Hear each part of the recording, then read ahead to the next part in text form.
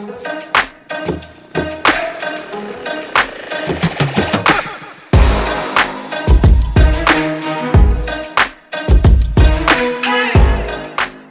to the Productivity for Profit podcast for ambitious CEOs, owners, managers and entrepreneurs.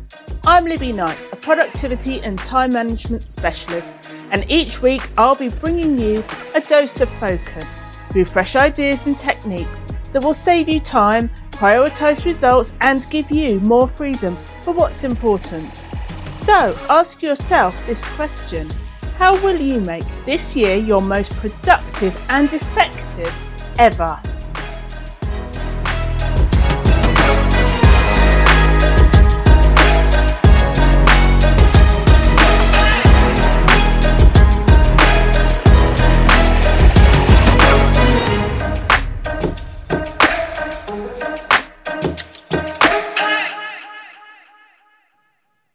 Welcome to this episode of the Productivity for Profit podcast, where I'll be sharing some of my favourite productivity and time management habits, routines and techniques. I've got so much to share with you that I've decided to split this list into two and focus on 4 ideas in this episode and another 4 in the next episode. I want you to be able to absorb this information and take the ideas that you want to implement and get started. Information overload is going to get in the way of that, which is why I've split this episode into 2 parts. All of these ideas can be used straight away, but as always, start with one thing. Don't attempt to make multiple changes at once. Get comfortable with a new technique, make it yours, and then add another one. So, let's get started. As part of my morning routine, I take 5 minutes to review my plan for the day. Before I get down to work, I run through what's in the schedule. This does several things. Firstly, it refocuses me on my goals. What's the purpose of my day? What do I want to accomplish? And why? Secondly, it helps me to understand my time. How much time have I allowed for this task? I can then choose a technique to help get it done. Thirdly, it keeps me motivated to achieve what I set out to achieve and to consistently move it in the right direction. And lastly, it keeps me on track and prevents me from being distracted by shiny objects. So each morning, review what's in the plan and start the day with clarity, focus and purpose. The second tip is to use colour to identify your chunks of time. So I choose 3 colours. 1 for my business, 1 for my family, and 1 for me time. You may have another area of life that adds a 4th or even a 5th colour, but try not to overcomplicate with a rainbow of colours.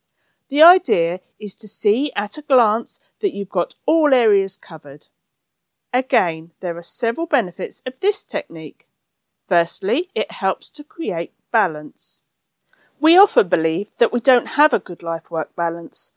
But if we colour code time in our week, we can see that the time is there. What it's telling us is that perhaps we're not using it in such a way that we feel the balance. If we're not using our time intentionally and planning ahead, it's just passing, like a dripping tap. At the end of the day, you've got a bucket load of time that you could have used for quality family time, or to go for a walk, or to chat to a loved one, to finish that project or read a book. So when you colour in time blocks in different colours, you can easily see how much time you have to play with. You can make good decisions about how to divide it up and how to use it, because it's your time after all. The second benefit of colour coding a planner or calendar and posting it somewhere visible is that you can manage other people's expectations. Share your plan with the family so that they're aware of when you need to work and therefore either mustn't be disturbed or that you're not available immediately. And they'll be able to see when you are available. They'll see that you've put time aside for them. So when the kids say you're always working, you can show them the time that you've set aside just to spend with them. You can make plans for that time. You can arrange that time block to accommodate everyone. Everyone will know when family time is and decide together how to use it. Another thing I like to do that I've found very effective is to spend time focusing on my goals every day. And I do this in 2 different ways. The first way is to have them somewhere where I can see them every day. I include my big why goals, the reasons why I'm doing what I do every day, and this could be in the form of a vision board. And I also include my midterm goals, lifestyle and work-related targets, like my next financial target, or podcast download target, or product launch target. By seeing my intentions regularly, they're cemented in my mind, and I can continually work towards them. Everything I do is connected to them. They help me to channel my energy, make decisions, and manage my time with purpose. The second way I keep my goals ever present in the forefront of my mind is to dedicate 5 minutes a day to my mindset, my beliefs that my goals are going to come to fruition. I put any doubts or insecurities to one side for 5 minutes, and I truly believe, so much so that I can envision myself living inside that goal. I see myself there feeling the emotions I want to feel. I look around myself, I walk around, I feel it, I use all my senses, and I know that if I don't believe that it's going to be possible, I'll be right. Because if I doubt it, I won't be able to put my heart and soul into working towards it. Whereas if I allow myself to believe that it's going to happen and I feel it, I'll do what it takes. And that's massively increasing my chances of a success. So what do I have to lose? The funny thing is that very soon you start to see the effects that these positive thoughts and beliefs are starting to influence your life, and there are signs everywhere.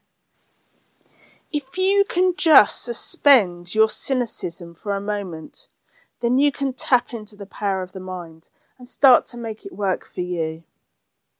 The 4th technique I want to talk about is creating a rhythm in your business. One of the reasons that people can feel overwhelmed when they're running their business is because there's no routine. There's a lot to do and it feels chaotic. They're too sporadic. They're inconsistent and they flick from one idea to another. They have lots of to-dos, but they just don't get them done. And they're busy, but they're not focused. To overcome the overwhelming feeling of disorganisation and busyness, create a rhythm to your day and your week and your month. Build your week around the tasks that happen on a regular basis. Schedule them in, keep them consistent, and be confident that they will get done. So, what do you do on a regular basis? Start with the daily tasks, checking emails, marketing activities, telephone calls, your 5-minute daily review. Give them a place in the day. Add a time slot, a beginning and an end point that defines how long the task will take, how much time you're willing to dedicate to it. You'll get better and better at getting daily tasks done efficiently and routinely and effectively. They'll take up less space in your calendar and definitely less space in your mind. Group them together or associate them with a well-established habit you already have, and you'll soon be forming more positive habits. What do you do weekly? Email your list? Create and publish a podcast? Deliver content? Have regular meetings? Again, if it's a constant, plan it in. Set time boundaries, and by making it a regular weekly feature in your schedule, you'll know what's coming up. It's safely planned in, so no need to worry about it. Just be aware of any prep that is required before you deliver it, or any time required afterwards. For example, do you deliver regular workshops? You'll need to prepare content and resources beforehand and perhaps load the recordings and answer questions afterwards. Just make sure you've thought of the whole workflow. And what about monthly? Which events happen on a monthly basis? You may publish a blog, do your expenses, send a newsletter. So which week are those tasks going to fall into? You might not want to leave them all to the end of the month. So think about that. Space them out. And then quarterly tasks, that may be your 90-day plan or a review. Again, decide the next one ahead of time. Always have one planned in. Whatever you do on a regular basis, form good habits. Be consistent and compound the positive effect of repetition. This raises your brand. It cements your messaging and it builds strong relationships. There are so many benefits.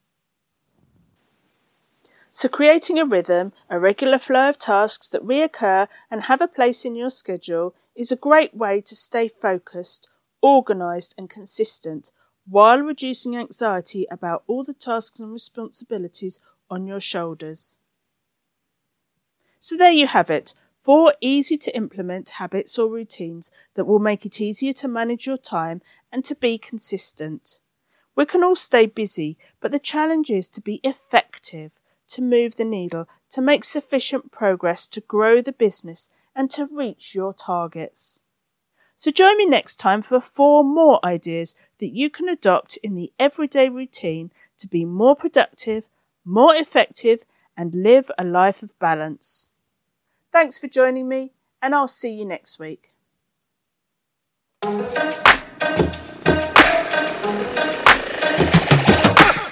Thanks for joining me for this episode of the Productivity for Profit podcast. Why not join me in the free Facebook group Productivity for Profit for more tools, tips and support on your journey for mastering your productivity and time management. If you enjoyed the podcast, be sure to subscribe and leave a review.